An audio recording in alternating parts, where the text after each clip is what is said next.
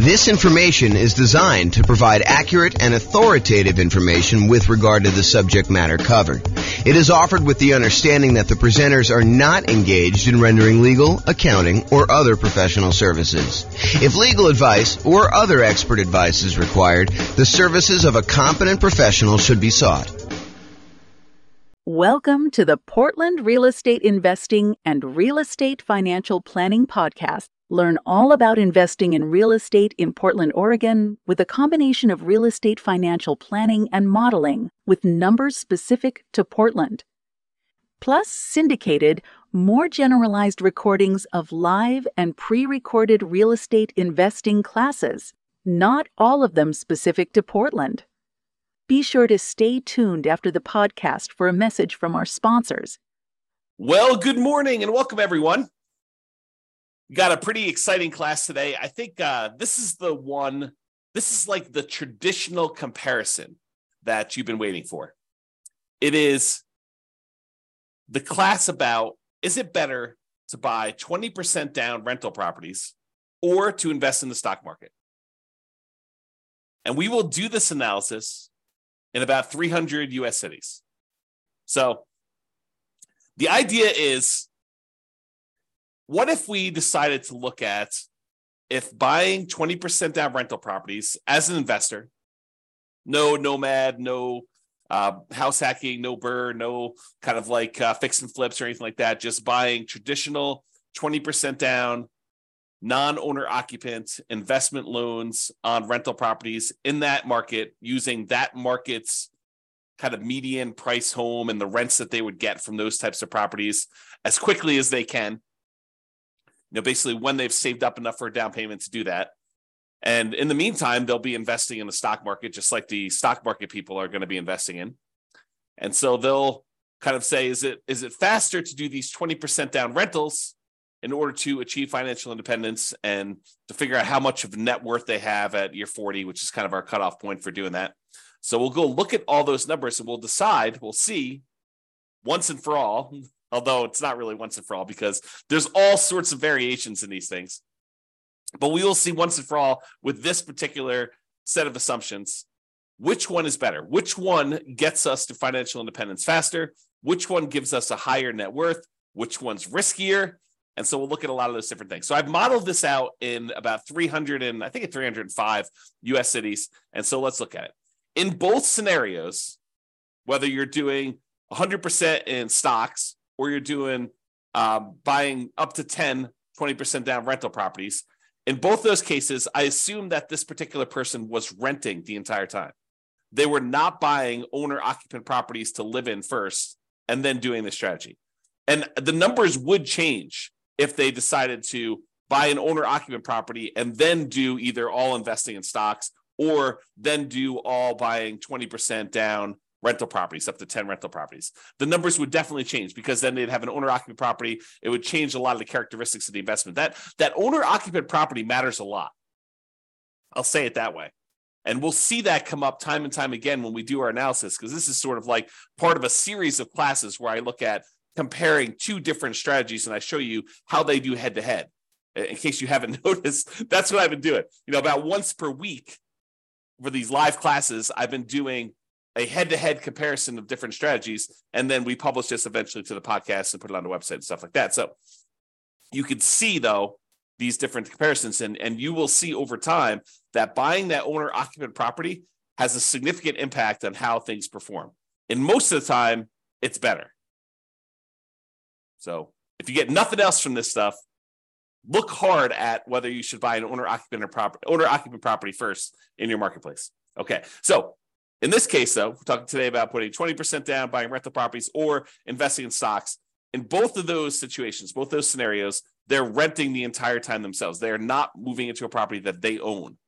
Okay, trying to make it as fair of an apples-to-apples comparison as we can. In the cases where they're putting 20% down, they save up their money until they have 20% down for non-owner occupied property, and then they repeat that until they have 10 properties, 10 rentals in total. Then they stop buying. Any extra money that they have coming in, they stick in the stock market, just like the people investing in stocks, except these guys would have 10 rentals at that point. They buy the next property when they've saved up enough money for the down payment, plus any closing costs, plus 6 months of reserves for their personal expenses, plus 6 months of reserves for every property that they own so far. So if they only own 2, they need 6 months of reserves for those 2. If they own 8, they need to do reserves for all 8. And additionally, they need to be able to qualify for the loan based on a 45% debt to income ratio. We don't just give me a pass and say you don't need to qualify for a debt to income ratio. We do that calculation. So in markets where you have, challenging economics, where the prices are really high and rents are not quite that high, and that actually hurts your debt to income ratio because maybe you have negative cash flow on them, then we need to overcome that if you're really close to your debt to income ratio in order to be able to buy the next one. In cases where buying a property has really good cash flow economics, the amount of the price to rent ratio and your expenses on that property are such that when you buy a property, it actually helps your debt to income ratio, then that actually is probably not a factor. Your debt to income ratio will be easy to achieve there. Okay. But we do that calculation. So it's important for you to realize that is a factor in this stuff. And while the 20% down people are saving up to buy their rental properties, they're also investing in the stock market with any extra money they have. So I've assumed that they're taking the extra money that they have and they're investing in, some type of index fund or something like that in order to save up their money and get a return on it while they're waiting to buy their property. So they're not significantly handicapped by having this money in some type of really low return thing, while the other people who are doing only stocks have it in some type of really good stock market account. And the people that are investing in stocks, they don't have any property at all. This is just stocks completely. And if you want to see the comparison of this, I have the URL on the screen. I'll try to put it in the show notes. If you're listening to this on a podcast, so you can kind of go and tag that. If you're watching the video, you can see it there and type it in. Or just go to the model page and you can go find the one that says 20% down payments versus stocks. And you can find it that way too. All right. So what does it mean for them to be financially independent? I want to talk about this so that you understand what triggers someone being financially independent. And this is the same definitions I've been using for people when they're thinking about being financially independent themselves, but this is the mathematical way we determine if someone is financially independent. And it comes from 5 different sources. I'll cover the 3 easy ones first. There are 3 sources that are super easy. It's all the passive income. So passive income from any Social Security, which we're not modeling in this case. Passive income from any annuities that they buy. You can buy an annuity. It's an insurance product. You basically pay a fee or pay a series of fees in if you're paying monthly or yearly or whatever it is. And then the insurance company will pay out a certain dollar amount each, whatever it is, month or year, to you as part of the annuity. So you could buy annuities. You could have Social Security, or if you have a pension, those count. Those are the 3 that we're really not talking about today, but those are 3 that would contribute to someone being financially independent. The 2 we're primarily focused on today is, number 1, net positive cash flow from rental properties, and number 2, any invested assets that they have, like assets they have invested in the stock market, as an example, times the safe withdrawal rate. And that gives you, if that number exceeds your expenses, then that means you're financially independent. So either the net positive cash flow you have coming in from your rentals exceeds your expenses, or your invested assets times your safe withdrawal rate exceeds your expenses, or some combination of those 2 exceeds your expenses, then you're considered financially independent. So let's say your expenses, I'll say this too, the expenses in each city vary. So the person living in Mobile, Alabama is earning a different amount than the person living in Los Angeles, California, because they need to be able to afford properties in those marketplaces. And someone who typically works in Los Angeles makes more on average than someone who works in Mobile. Just kind of looking at the numbers of what income people make in different areas of the country, we kind of adjust for that. And we base it on being able to afford a home in that particular marketplace. Okay, so we adjust those. So that's saying if the net positive cash flow from all their rental properties exceeds their expenses. So if you're making $10,000 a month, you need your cash flow from your rentals after all the expenses like taxes, insurance, maintenance, PMI, principal, interest, mortgage, your maintenance, your management, all of the expenses get subtracted. Your net cash flow has to exceed that $10,000 a month in this example. Or if you've got whatever it is, $5 million invested in the stock market, and you're timesing that by a 4% safe withdrawal rate, which I think is what we use for this, then that would be whatever that is per year. $5 million times 4 is that $200,000. So they're making in excess of what they would need to do in that particular case. If you think about it this way, if you have $1 million invested in the stock market and you have a 4% safe withdrawal rate, you're making about $4,000 per year that you could safely, and I'm using that in quotes, withdraw from your asset pool with a very low probability of you running out of money. It's not saying you can't run out of money, depending on how the market does. We don't know how the stock market's going to perform in the future. And I think that's one of the challenges with a lot of this modeling. That's one of the reasons why I like to run Monte Carlo scenarios, but I'm not going to go into that today. But that's one of the things we think about. You run Monte Carlo scenarios on all the real estate stuff, and you run Monte Carlo scenarios on all the stock stuff, and you can kind of do them together and see how your risk profile changes for that. But I'm not going there, not today. All right, so the combination of those two need to exceed your expenses in order for you to be considered financially independent. So let's talk about the assumptions. Each city's modeling uses their median home prices and estimated rents on those properties. We did not apply any of the 88 strategies I have to improve cash flow. So these are not like optimized properties. It's not like you went and you found the best of the best of the best deals and you applied all the best kind of practices we have for improving cash flow on all those in order to optimize for whatever your cash flow would be. That's not what we did. Okay. So these are sort of like run-of-the-mill, median-ish price properties. You could do a lot better than this. Kind of picking your things. And also, I would say I somewhat handicapped stock market. I think some people would argue the stock market has done better than what I used for my assumption, which was 7%. I use 7% per year in the stock market. Some people are like, well, James, that's really low. I mean, the stock market's obviously returned whatever you believe it to be. And I'll say, I think this is a defensible position, depending on what you're investing in the stock market. But if you invest in other things, maybe you do better than this, maybe you do a lot worse. And that's why you could change these assumptions and see how it affects things too. Okay. So each city's modeling uses their median home prices and the estimated rents in those properties. We did not apply any of the 88 strategies to improve cash flow. Just talked about that.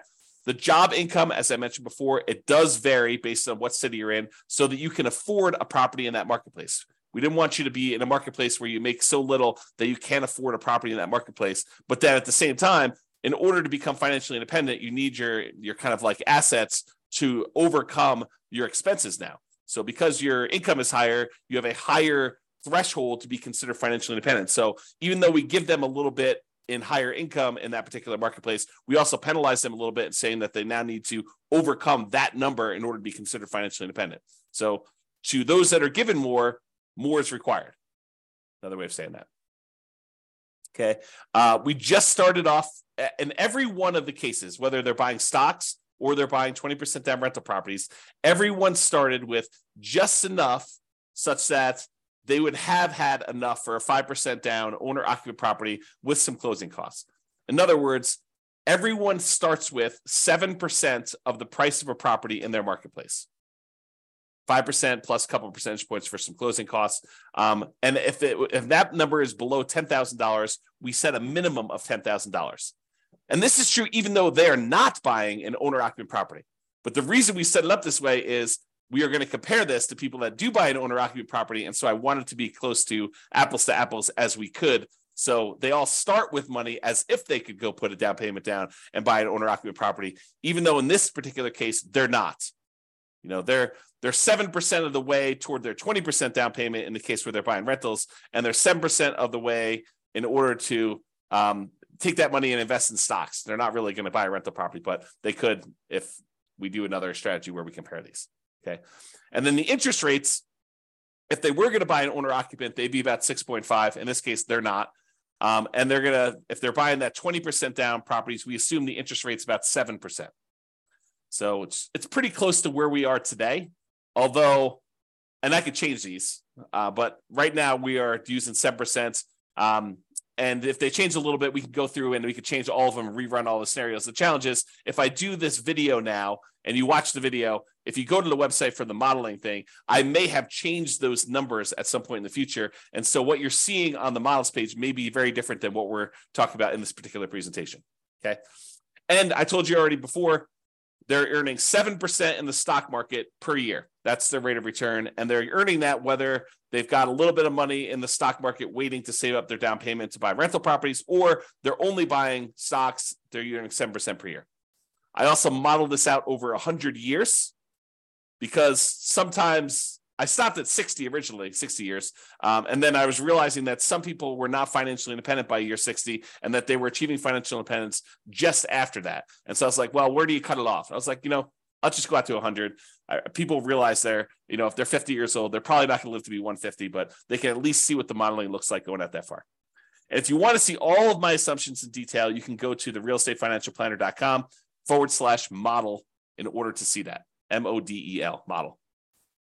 All right, so let's talk about it. I'm looking primarily at two metrics. Number one is how long did it take them to be financially independent and how much net worth they had. So let's talk about how long it takes them to be financially independent first.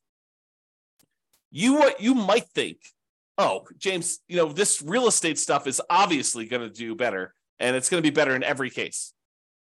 Well, you might be surprised to see that the investing in stocks, not buying real estate at all, is better in 75 out of the 305 cities that we tested in. So about 25% of the time, they achieved financial independence faster if they invested in stocks than if they invested in 20% down rental properties. And you're like, what are you talking about? Is that even possible? Yep.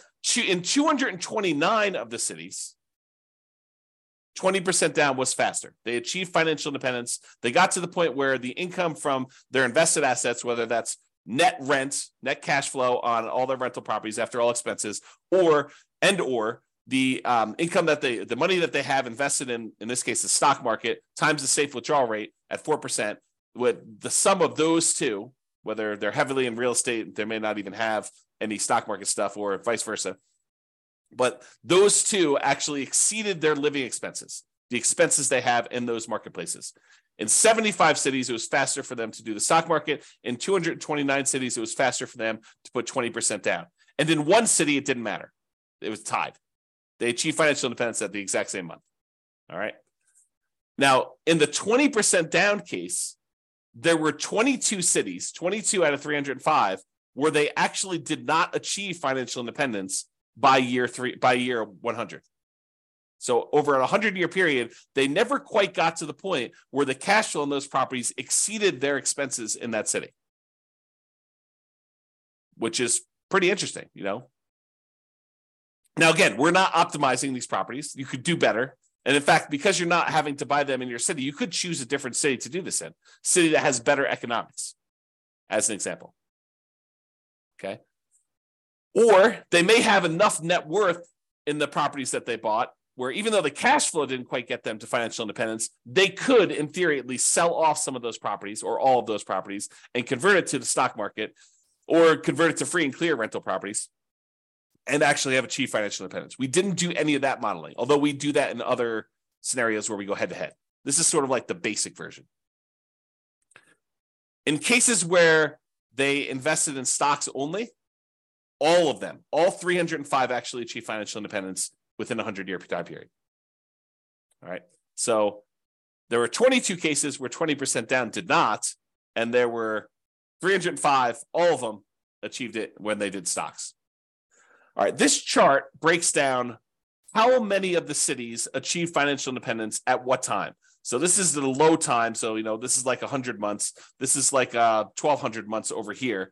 The red kind of area is the number of 20% down ones that achieve financial independence there. So, for example, at about the 300 month mark, there were about 20 of the cities that achieved financial independence. And you can see that the 20% down ones are spread out. I wouldn't say exactly evenly, but relatively evenly over time. Kind of like a little bit more in this kind of like 200 to 600 range, a lot fewer the later on you go. There are a couple really early ones where you achieve financial independence very, very early in those cities. However, the stock market one is very different looking. There's a whole bunch, almost 80 cities that achieve financial independence, just after this, whatever this is, 550 month period. And then there's a bunch that kind of achieve it right after that. And then a whole bunch kind of like taper off so you don't have very many at all the later you go. And so you can see the characteristics of when you achieve financial independence look very different depending on whether you're doing 20% down or you're doing stocks only in those different markets. like when you're likely to be financially independent looks very different. There's a wide range when you put 20% down. There's a kind of like hard left-hand side, lower end boundary for the stock market one, but then it kind of grows, kind of like tapers off pretty rapidly there. And a lot more of them achieve financial independence kind of like in this time period, if you're looking at that. Okay.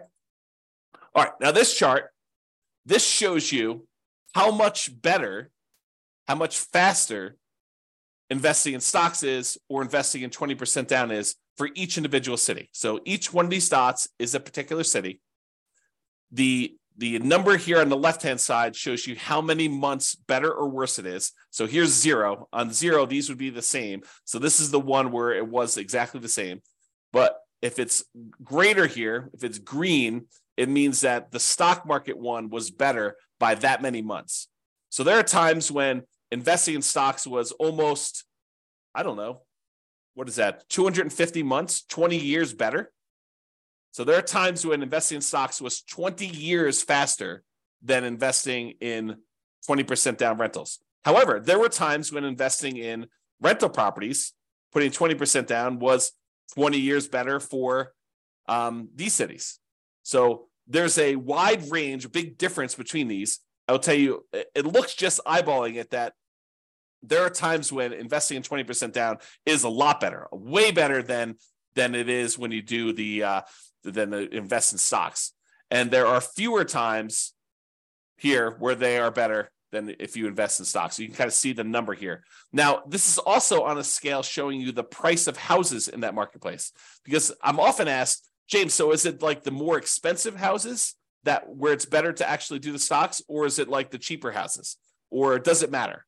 And in this case, I would say it doesn't really matter. There's probably a few more of the ones where 20% down is better, where you have cheaper houses, but and there's so few data points up here that I wouldn't say that it's generally better here, although there are 2 data points with really expensive houses where it was better to do stocks. However, there was one here where it was really, really expensive, where it's better to put 20% down. So I don't know. I think the general trend is maybe a little bit in favor of 20% down rentals over stocks on the lower end, but not by like a ridiculous amount. It's not like it's universally true. There are some over here where you're less than $250,000 for a house where it was still better in order for you to buy, to invest in stocks than it was for you to buy rental properties. Okay. All right. So let's talk about net worth. We talked about the speed to getting to financial independence. Now, who has a higher net worth at year 40, whether you invest in 20% down rentals or you invest in stocks? So in 34 cities, a little bit more than 10%. In 34 cities, you have a higher net worth investing at year 40, investing in stocks than investing 20% down in rental properties. However, in 271 cities, you have a higher net worth if you invest in rental properties. So about 90% of the time, you'd be better off from a net worth perspective investing in 20% down rentals. For about 10% of the time, you would have been better off investing in stocks, which I think surprises a lot of people. They're like, real estate, it's always better. It's not always better. It's most of the time it's better, but it's not universally every single time better. And honestly, we're sort of handicapping both in some ways, right? We're not picking ideal rental properties. So you could say, well, you're really sort of like giving the short end of the stick to the 20% down rentals. Yeah, but I'm also not doing crazy aggressive, a 12% return per year in the stock market either. So both of them are sort of handicapped. And depending on what actually happens, we won't even know. Like we could predict the future right now, based on some reasonable assumptions about what has happened in the past. But I mean, we could see 17% per year in the stock market. And in that case, the stock market would do probably better than a lot of real estate stuff, provided the real estate does the same as what it's done.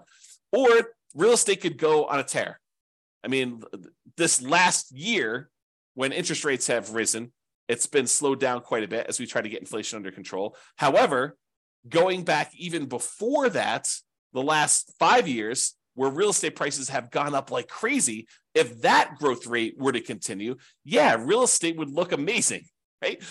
But we're not seeing this like ultra low interest rate environment where we're seeing 3%, 3.5% loans on non-owner occupant properties, and property values going up 10% a year and rents rising almost in line with that. I mean, we're not seeing those things, and that is not historically over a very long period of time what has actually happened.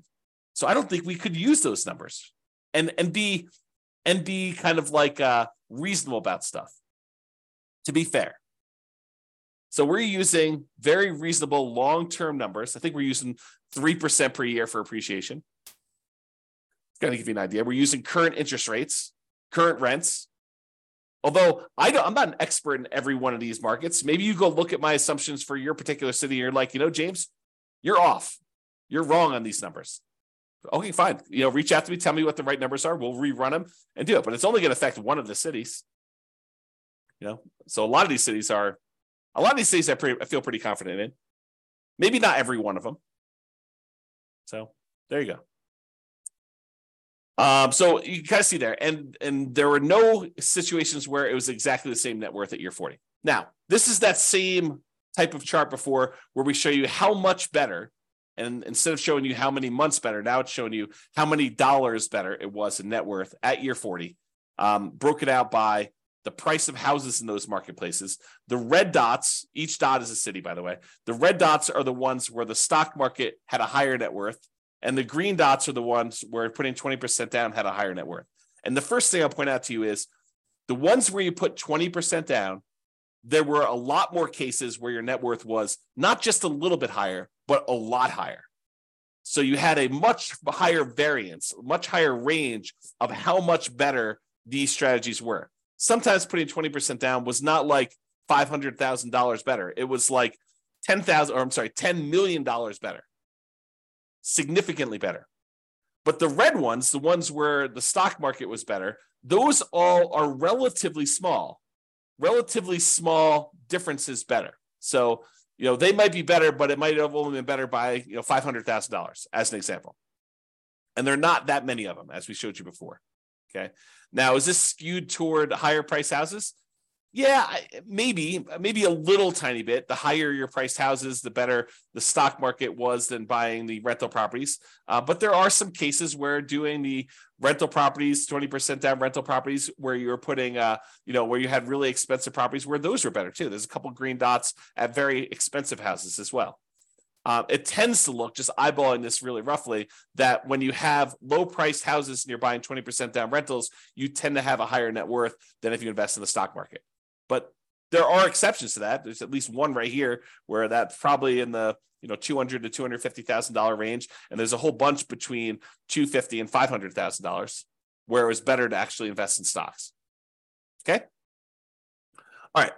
There were 21 cases where even with 6 months of reserves for your personal expenses, 6 months of reserves for a rental property when you buy a rental property, that the cash flow is so ugly buying rental properties that you ran out of money.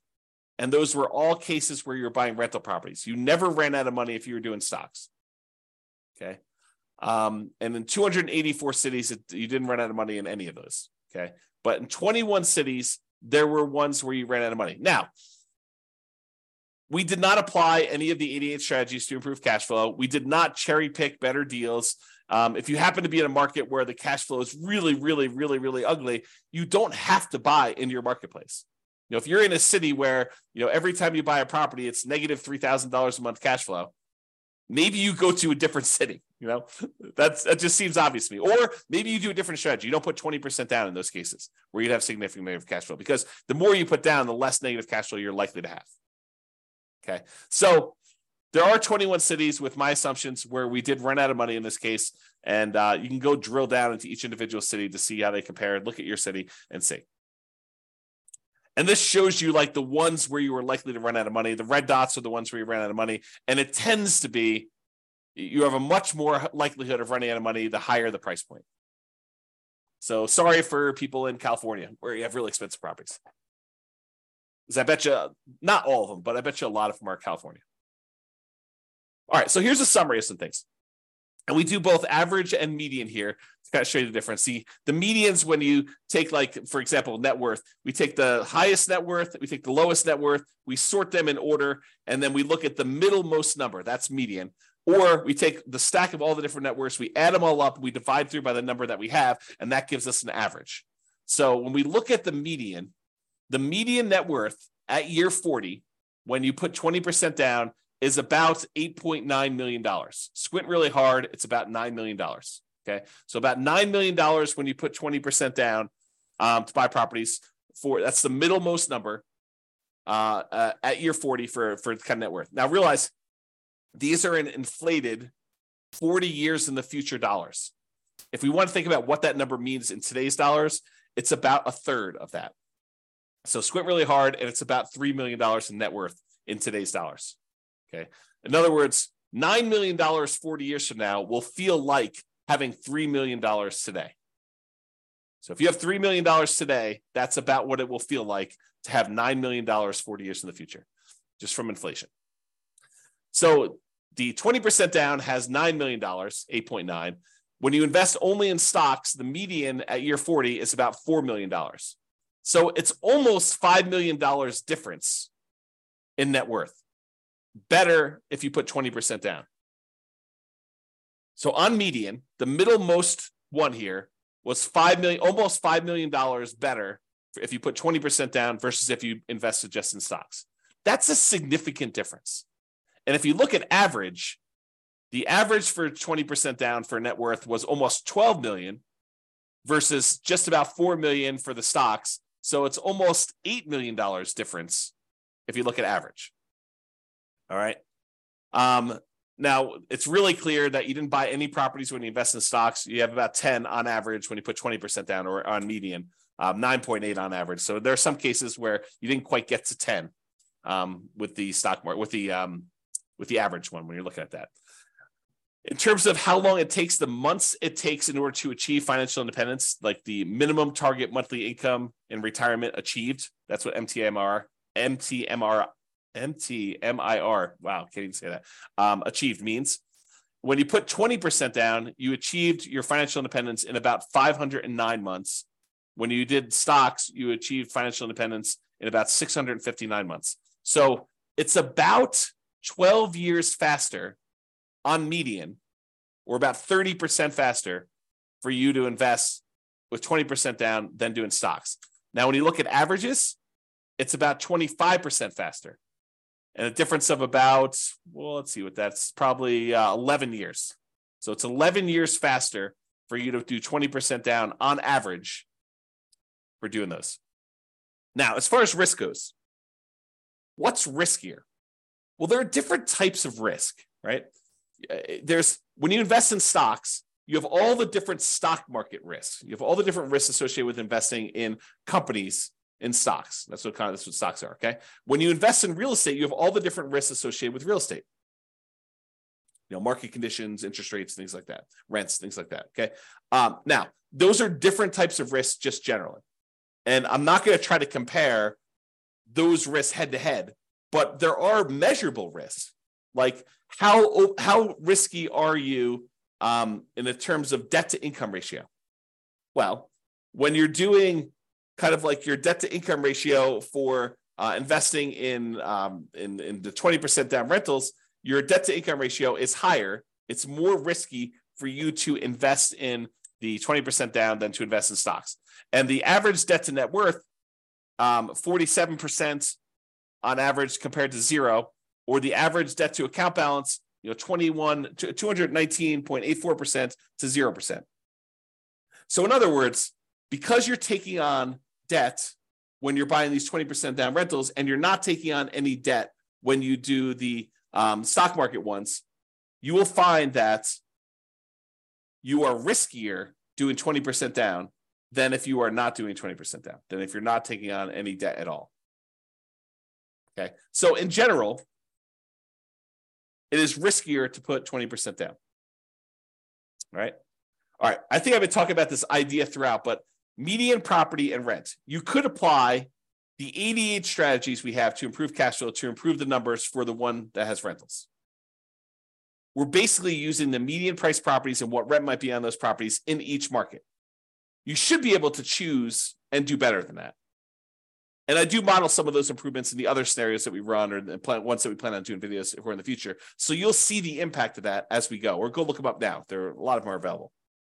Now, if you happen to be an expert in your local marketplace, you look at my assumptions and you're like, James, these numbers are off, go ahead and reach out to me and I can change them. And we'll change them and we'll rerun everything.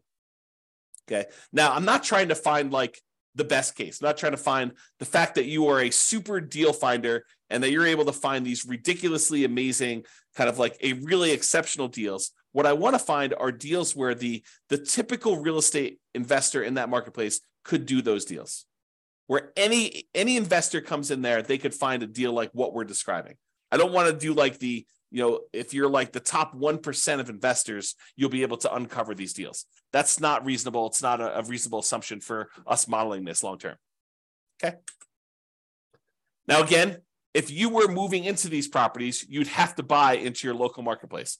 But you could say, hey, I'm in a marketplace where cash flow is really, really ugly buying here. Maybe I should go look at another market around me or another market out of state, and I could invest in those. We did not model that, even though we would probably choose to do that, right? In a lot of cases, we're looking at a market, we're like, this is really ugly. I don't want to voluntarily take on a property that has negative $3,000 in cash flow. Maybe I'll go put more down, change my strategy, buy properties free and clear, go to a different market. There are all these different things we could do where we're not really limited by voluntarily doing really bad investing, really unsavory, high negative cash flow investing in that marketplace.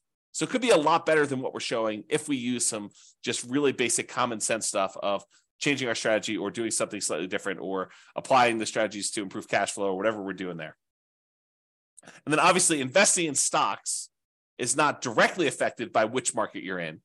However, it is indirectly affected by how much you ended up starting with, because if you're in a more expensive market, you end up starting with a little bit more money. The amount you're earning, so if you're earning more in a marketplace, you actually are setting aside more into the stock market investments, how much you're saving, and the criteria to be considered financially independent, because if you're in a more expensive market, your expenses are higher, so you need a higher hurdle to overcome to be considered financially independent. So all those things do factor in. I do take that into account.